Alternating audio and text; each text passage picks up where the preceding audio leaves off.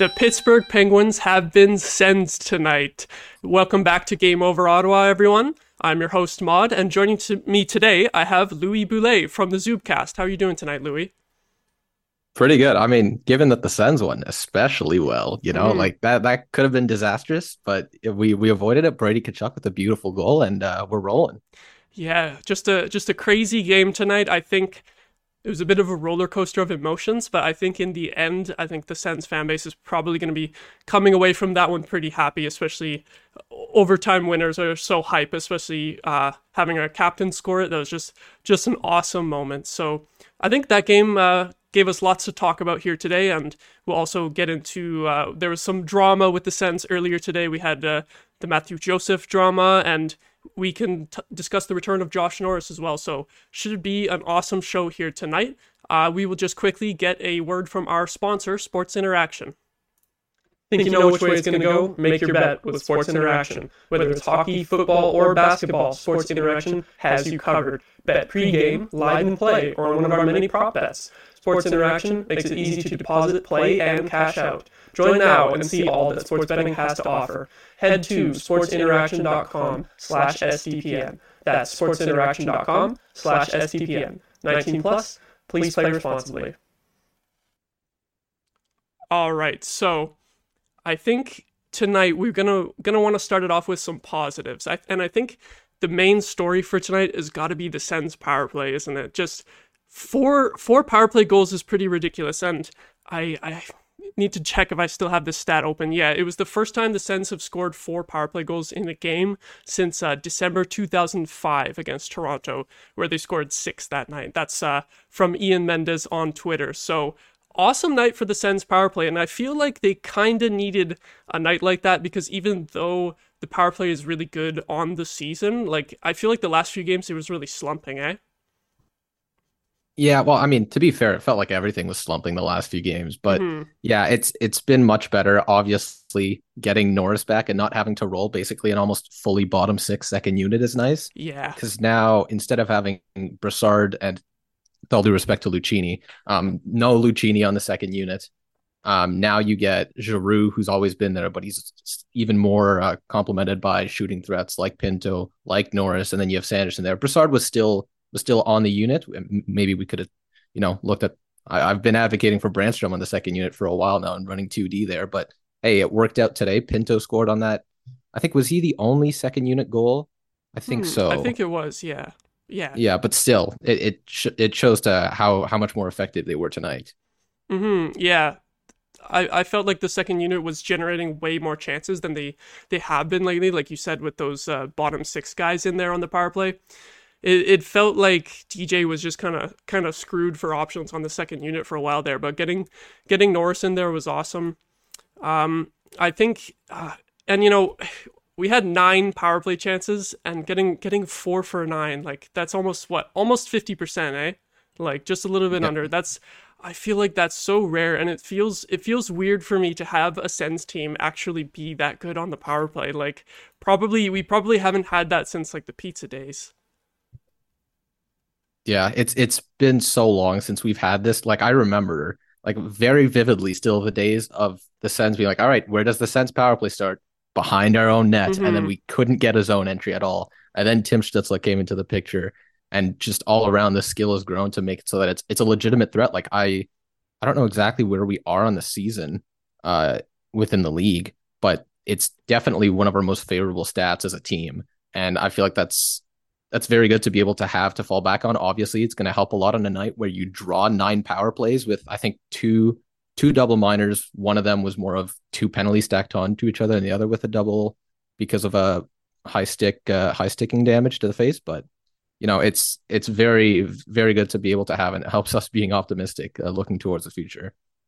Yeah, and frustrating night for Mike Sullivan and the Penguins for sure too, because he was screaming on the bench like crazy. Every time they cut to him, yeah. Yeah, oh my god. So rough night for the Penguins there, but they still did get 5 power plays of their own. That was that evened it out a little bit. I feel like just because of it was those 2 double minors that really made the difference in terms of the stats, the overall opportunities. But one thing you mentioned about how it's always like before, when the Sens were on the power play, it's like, okay, we're starting behind our own net. I feel like we have that a little bit. We're like, I feel like we lose the draws a lot on the power play, but I feel like I see a lot of Shabbat skating back, picking it up. However, maybe that's just because he plays all the power play minutes. That he's going to spend a lot of time doing that. But one thing you mentioned, like potentially putting Brandstrom on the power play. I think a lot of people have been wanting to see that too. But I kind of feel like I'm starting to prefer Jake Sanderson over Thomas Chabot I'd say on the power play. On top. Yes, yeah. I would have said more like on top of Sanderson, like you run 2D on the second unit. But yeah, I could definitely see the argument for switching Chabot off the first unit and putting in Sanderson there, because Sanderson has been more mobile anyway in the ozone, and we were able to see that a ton today in general, because he was just off the zone entries, darting in, getting chances even deeper, activating into the play, going around, really trying to scan and find a best possible option instead of, stopping and being forced to dump it in. So it's been really nice to see him develop that kind of creativity and confidence with the puck, which really aligns with how his development has been over the last few years. Like I remember scouting him a little over the 2020 season, and it's the same thing. And even when he joined North Dakota too, which by the way, shout out North Dakota with my nice. Dakota hoodie too. I didn't even notice that. I mean, it's hard to see with the mic, right? Yeah, but that's the thing. Sanderson, it takes him around like until 2/3 into the season at his new level. Then you really start to see him get that confidence rather than just, staying with the steady plays and all that stuff. But now he's really starting to be able to show the potential offensive upside there. And if you can really build on top of it, you're making a really good case for one of the strongest left sides in the league, possibly. Yeah, I never watched any full games when Sanderson was at UND, but I would always see the highlights, and he was always working it around on the power play. Like I really liked his quarterbacking ability on that second unit, and it's probably nitpicking here tonight with how successful the power play was. And Chabot did get 3 power play assists, but is it just me, or does Chabot kind of bobble the puck a lot at the point, or like there's a lot of passes that just kind of hop over his stick? I don't know what it is, but I feel like that happens a lot with him specifically. Is it just me?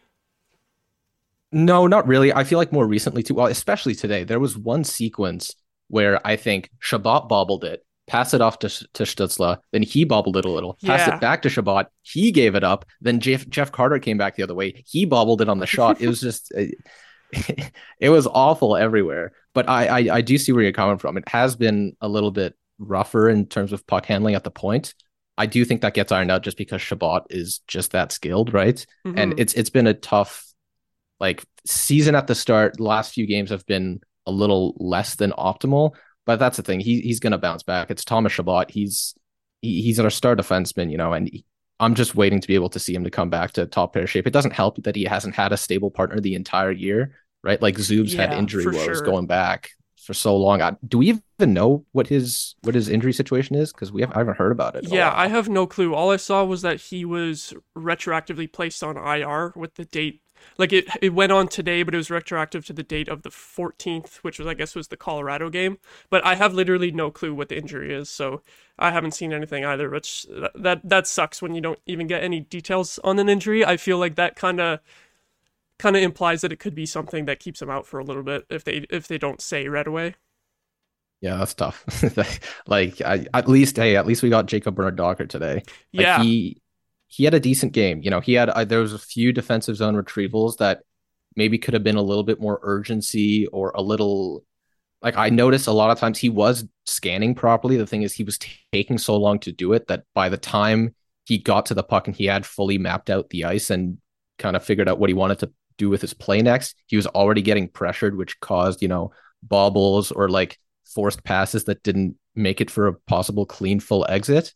But, it's just, how many games has it been since he's been called up now? I think it's just the 2, because he got called up after Zub got hurt. Yeah. Yeah. So he hasn't had much of a long time to get back reacclimated into the NHL again. Again, it's going to take time, but being thrust on the top pair is not the easiest job, right? But I much prefer it over a lot of the alternatives.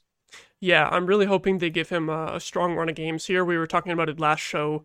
When Zub comes back, and Zaitsev is also injured, so when he comes back as well, we're really hoping that JBD sticks in there, and you know, we can keep Zaitsev as sort of like the 7th D, because this is just, I think at this point in the season, you just got to play the young guys and get them acclimated at the NHL level. I wonder if Holden gets scratched at any point. Like I think I still think I'd rather Holden on the third pair right D rather than Zaitsev. Obviously, Zaitsev's going to end up playing higher because knowing DJ Smith's preferences of where to place him in the lineup. Yeah. But Holden has really lost a step, man. He got burned today by was it Zucker? I don't quite remember, but it was some point in the third where he just got darted by so easily. And then, or was it the second? Actually, I don't remember. It was second half of the game. And Pittsburgh just got a clean chance, and luckily they fanned on like a wide open net because Talbot didn't really have much of a chance on it. But yeah, it's been a little bit tough for Holden. The guy seems like an absolute gem, all the content that he posts, but this season has definitely been a step back, especially in terms of skating for him. But he's getting up there in age, right? Like I think this is also the last year in his contract, I believe. I think so. So we might not see him again after this season. Yeah, I definitely agree about Holden. I was surprised by his game last year. Because I wasn't really expecting much from him. I feel like he's kind of a guy that people don't really know much about league wide. So when we traded Dadonov for him, I was like, oh, that's just kind of weird. Like I guess they had scouted him, and it's not someone who was necessarily on anyone's radar for a defensive pickup for the Sens, but he was pretty solid last year. But I definitely do agree that I think he is losing a step. If it is the last year of his contract, which I think it is, I'm hoping maybe we can get a pick for him at the deadline, you know, and then you'll just have, like, hopefully if everyone's healthy, like, I guess Zaitsev has to come back in. Not that we definitely want Zaitsev in the lineup, but get him playing. Maybe he can raise his value a little bit more going into the off season, and maybe someone will want to take on the rest of his contract at that point. And then you know, at JBD least it'll be easier to move him at least next year in terms of Zaitsev, because at that point you're hitting the 1 year threshold where it's so much easier to be able to project out your cap situation if you're GM looking to take him on, whether it's for like to take on picks too or whatever. But as soon as you hit the multi-year threshold, there's too many variables that so many GMs are going to back off and be like, no, I don't want to take the risk, right? But now you're getting to the point where once you hit that 1 year term, it's like, okay, maybe we can really consider bringing this guy in, hopefully adding in some picks. If you're the other team, if you're the Sens, you're really hoping you don't give up too much and you can offload that contract. Yeah. But yeah, I'm looking at Holden's numbers right now, and that's the thing. He still had good defensive metrics, like in terms of quantity and quality suppression, even before the Sens got him, which I remember a little seeing, but it has definitely taken a step back since then. Especially, well, not quite as much. I'm looking at some of his transition defense metrics, and he's very much allowing more chances off the rush, not breaking up as much when it comes to preventing the opposition from entering the zone. So you can really tell, even in the data, that it's starting to trend. Well, it's continuing, I guess, to trend downwards for Holden, unfortunately. Yeah. Well, in terms of players who are kind of trending down lately, I think we do have to talk about Cam Talbot a little bit tonight too, because I do feel like, unfortunately, he was kind of the only reason that this game was close, to put it bluntly.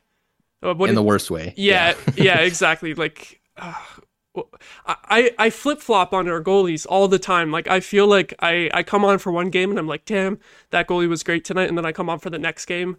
It's like the next game right after they play 2 in a row, and then it's like, oh, yeah, he was not good tonight. Like, it's what's your take on the Senators' goaltending overall, really? I mentioned this on the last Zoomcast episode, and I feel like it's going to come soon because we have a lot of Cam Talbot fans that I know who listen. But I've always been a Forsberg head, and so I do think at minimum you should play them both into a fairly regular rhythm. That way they can get some stability going, because that's very important when it comes to goaltending, is to at least get some sort of base foundation down. That way you can, get into the games much better. There's not as much of a warm-up speed effect. You're always got the same routine down. So the fact that we're kind of riding right now, it's not really riding the hot goalie, because no goalie is being hot currently. We haven't been able to do that. Yeah, I still think Forsberg should get more games in, and I feel like he will, given Talbot's performance today, unfortunately for him. But he did have a bad game, Forsberg against Colorado. Talbot bad today. One thing I will say though is that Talbot was in an environment in Minnesota last year that really fit his play style decently well. Mm-hmm. I've been working on some analysis to try to compare goalies whatever types of shots, whatever type of movement stats that follow them, and their team fit that would ideally minimize or maximize the shots that they're weak or strong against. And Minnesota is actually second on Talbot's rank, whereas Ottawa is 20th. Oh, wow. So you're really starting to see that trend downwards. And in the other way, Gustafsson actually had Ottawa last in his team fit. So the fact that he's doing so well with Minnesota now is not the biggest surprise either. Like I'm still sad we traded away Gus because he's one of my favorite players on the Sens the last few years. But yeah, in summary, I really just hope we get more Forsberg games because I love the guy. And in general, I feel like it will be better for the team if you're more evenly splitting anyway or trending towards that direction when you're deploying your goalies. Mm-hmm. Yeah, I'd like to hear a little bit more about those stats you're talking about. So how exactly do you come up with those rankings? A lot of it is looking at specifically how a team's defensive metrics are distributed. Mm-hmm. Like I'm looking at how much they're giving up in terms of passing plays, screen shots, dead angle shots, what percent of their shots are coming off the rush versus cycle, how many of it is low danger versus medium danger. And you specifically, I've one of the stats I measured is reaction speed. So how fast is a goalie is being able to react to shots that are tipped or deflected. Mm-hmm. And Talbot is bottom 25th percentile in the league. Oh, wow. And the Sens give up top 25th percentile in the league most of those shots. So that's really not helping his case. A lot of his shot absorption tonight was also not there, which doesn't help. Like I feel like all four of the goals against could have either been caught by his glove or really just absorbed better with his body. Mm-hmm. And it's weird because you would never see like four goals like that all by the same goalie in one game. It was kind of an extraordinary disaster in a way. Obviously didn't end up costing us, which is maybe even more impressive, honestly. But Mm-hmm. It really is a bad game. Obviously we've seen Talbot be much better.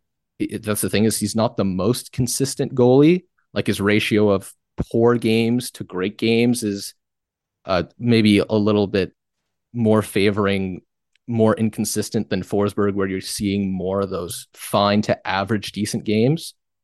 But yeah, again, if you're really trying to maximize their potential here, split up the starts as much as you can until maybe you really see one of them really pop off. Then you can start favoring him a little. But yeah, getting a routine down, some sort of stability is where I see the most success coming for. Yeah, I definitely noticed earlier in the season with Talbot pretty quickly that he seems to have like really high highs and then really low lows. I remember the first time I noticed it this season was a game against the first game against Vancouver. I think it was they beat us 6-4 in our own barn, and it was like the game before that, the first couple games before that, Talbot was just playing amazing, and then that game it was like 6 goals on like 24 shots. So it's an interesting thing with Talbot that the consistency, I guess, I would say Forsberg is a little bit more consistent, whereas Talbot is more likely to steal you a game, but then he seems almost kind of more likely he has much higher highs. Yeah, exactly. Yeah. And one thing I've also looked at with Talbot is I feel like some of those lows for Talbot especially come earlier in the games, and then he really starts to heat up. Mm-hmm. Obviously, that wasn't as much on display today. It was just pretty flat meh all around, or maybe even worse. But yeah, like I have Talbot's early performance in games and early in periods around bottom 25th percentile, then his play later on jumps up to like 80th, which is really interesting to be able to see him elevate that much. And it's great because it's kept us in games a lot early on in the season. But the problem is, again, we weren't getting the scoring support at all. Because remember that long stretch where we just couldn't score with the net empty? That was brutal. So it's nice to be able to have that option, but then again, you'd like to see a little more consistency across the board, ideally.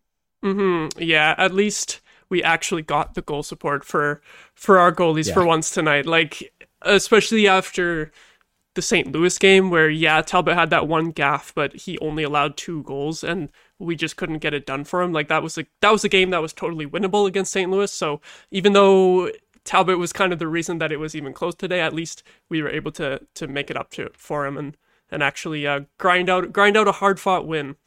Now, to shift the conversation a little bit, we definitely got to talk about Josh Norris, finally back in the lineup. And it was a conversation on Twitter today when it was mentioned that Norris would not be taking any face-offs and Giroux would be taking them all.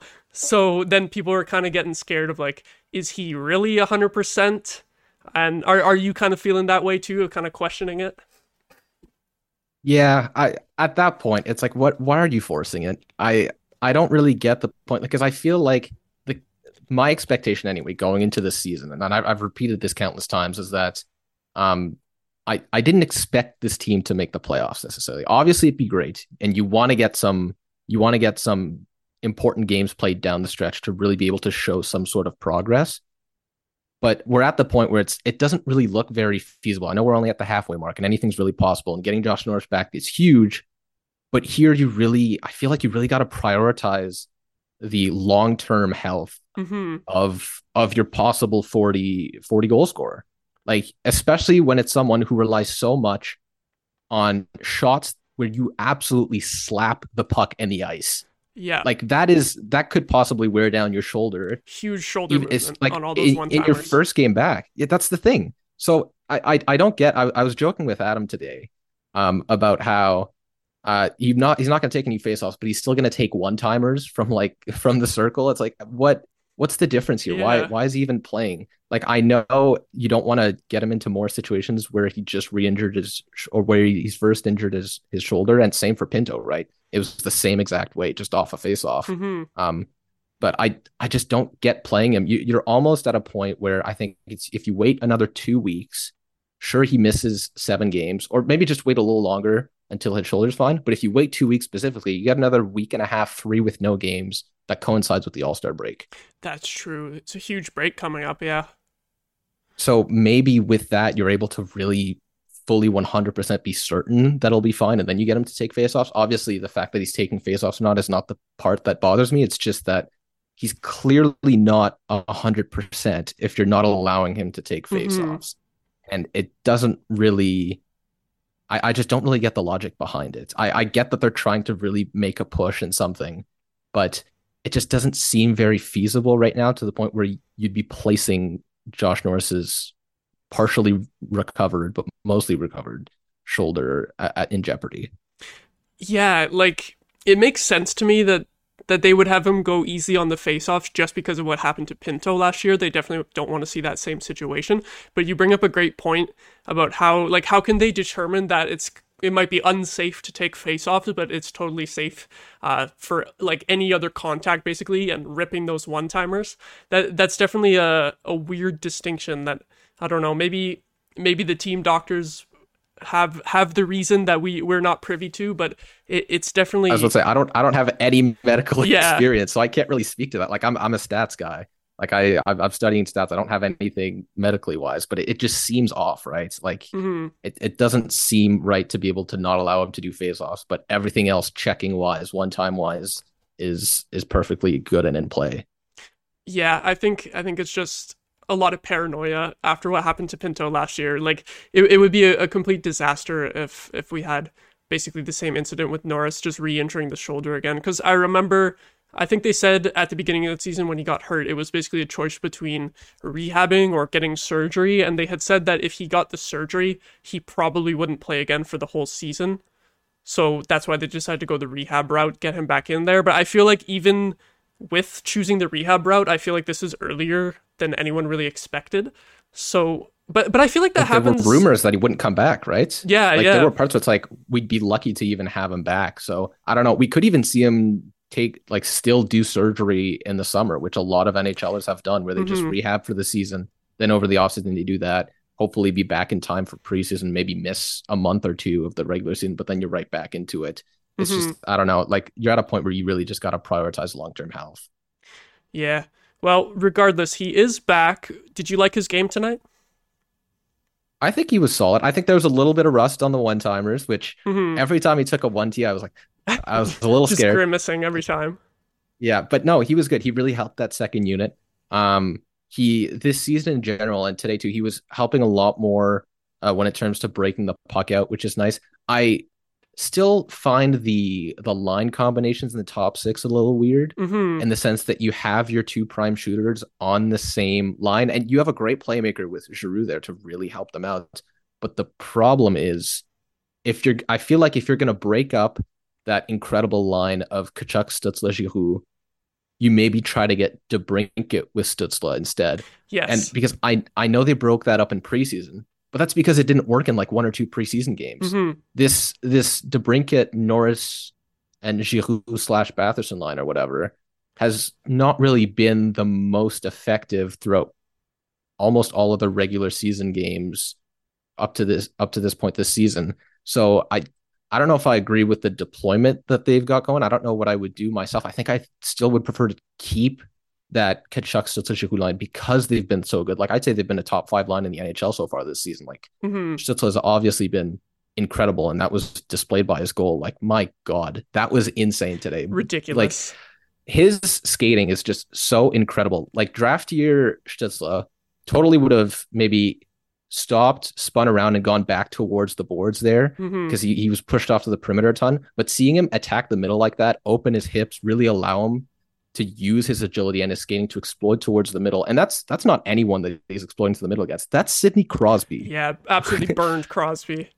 And then just a beautiful shot in the high slot. Like he was able to identify that open lane down the middle and just completely take advantage of it. Obviously, it was on the power play, so that's probably why there was so much room, but still the fact that he was able to make that play is just incredible. Yeah, he saw that open space and he took it. I love the aggression on that play, the explosiveness in his skating as well. Just beautiful stuff from Timmy. And I totally agree about the line combos. I did actually think that the Norris, DeBrincat, and Giroux line was our best line 5-on-5 today, but I do have a similar sentiment to you in terms of wanting to see the top six a little bit different. I do want to see DeBrincat with Stützle as well. I feel like that's what everyone was dreaming of in the summer, and we just haven't really seen it yet. And since Stützle has been playing with Giroux as well, I feel like it could be an easier transition to put DeBrincat, Stützle, and Giroux, because at least you have two of those guys already playing together, and then we already know that Tkachuk, Norris, and Batherson can be a great line. From last year. Yeah. I kind of thought that that's what they were going to do right away, was put Norris back in with Tkachuk and Batherson, because it's putting him in with guys that he's used to playing with. I noticed today, like on both even strength and on the power play units, Norris has never played with any of these players before outside of the preseason and the first 5 games of the year. Like he's out there with DeBrincat, Giroux, and then on the power play with Sanderson, Brassard, and Pinto as well. Like it's totally new for Josh Norris. So it's a little bit, it can be a little bit tough for him to try to get used to new line mates. So I would kind of like to see him back with Tkachuk and Batherson. Yeah, I agree. Honestly, like I think that's the way, and that's what we had going into preseason, and it hasn't really been tried out at all in the regular season. So, DJ Smith, make it happen, please. That'd be great. Yeah. All right. If you're listening to this, DJ, come on. I'm sure he does. I'm sure that he does his post-game interviews and then he hops on to Game Over Ottawa. Yeah. He thanks the Gambrell line and then he's like, all right, time to tune in. Hell yeah. All right, so we've got just a few minutes left here. We definitely got to talk about the Matthew Joseph scratch because this was the source of all the drama today. I feel like everyone was at first speculating that it was just like DJ's choice and that he didn't want to put Joseph in ahead of everyone else. And then the narrative kind of shifted to, well, maybe it was sort of a discipline thing. Of course, they didn't say anything and they just left it all up to speculation for the fan base, which is kind of what bothered me about it, because I feel like, for example, if a player is late for a team meeting, when we've seen those things happen in the NHL before, I feel like teams and coaches, they just say it. They just tell the media right away. Just say, yeah, this is the situation. This guy isn't going to play tonight. And then there's not really much drama at all. But then they didn't really give us any details today. And then, of course, you have the whole factor with Joseph's family and friends being able to make it out to this game. And then he's not playing. Only his brother was playing. So at least they had that. At least they got to watch his brother. But they were cheering for Pittsburgh. Yeah, definitely tonight. So hopefully we get more details on this, but it left a sour taste in my mouth. I feel like even if for example, it was something about being like late to a meeting or practice or something like that, it might be just me being too soft, but I feel like just because Joseph had everyone coming to visit for this game, I feel like you should have let it slide. Like, if I was the coach, I'd be like, okay, you got 50 people coming to the game. We can, punish you later, sort of, but like, tonight is your night. Like, you have to have him in the lineup. I feel like we don't know what happened, but do you kind of agree with that he should have just played anyway? Yeah, it's true that we don't know what truly happened, but it does feel like awfully weird timing to have that happen, especially today. And they've made it clear that it wasn't like I don't know. It seems like they've created kind of drama out of nothing. Yeah. Because they could have said, oh, maybe he's not ready or whatever. But clearly it seems like they're trying to send a message almost, which I don't get. Like, again, we don't know what happened. But like, if you're looking at specifically, oh, maybe they did just scratch him, like, because they felt like they had a better bottom six. Come on. Like, I'm sorry, but no shot. This bottom six has not been the answer. Like, sure, Joseph has taken a step back since last year, but he's still got that very diverse profile in terms of being very good in transition while still being a very good checker and still having some solid passing and playmaking numbers. Again, his finishing has not been nearly there. And I've seen the comparisons with, but Nick Paul is doing so well in Tampa. First of all, Matthew Joseph is getting some horrible zone start deployment and some really bad quality of teammates and playing at some really good competition. Nick Paul is I think I have him at around the 98th percentile in terms of finishing in the league this season. Jeez. With the same level of individual creation and off-puck support. So it really is just a lot of probably very good passing skill from his line mates. He's also got his quality of teammates is incredibly high. I think he's playing with Stamkos lately, right? Yeah, like that's the thing. You're playing, it's such an elevated role in terms of teammates and opportunities. And the thing, it's not like he's creating all those chances by himself or being more of an option than he usually is. It's just he's finishing on so much more of them. And given that contract, because that is still 7 years, right? But hey, he's on pace for 30 goals. All the best to him. We still love Nick Paul here. But I don't know. I still really like Joseph, and it feels odd to have this all happen right now. I don't know. We'll have to wait and see really what happens, but it does leave a sour taste in my mouth, as you said.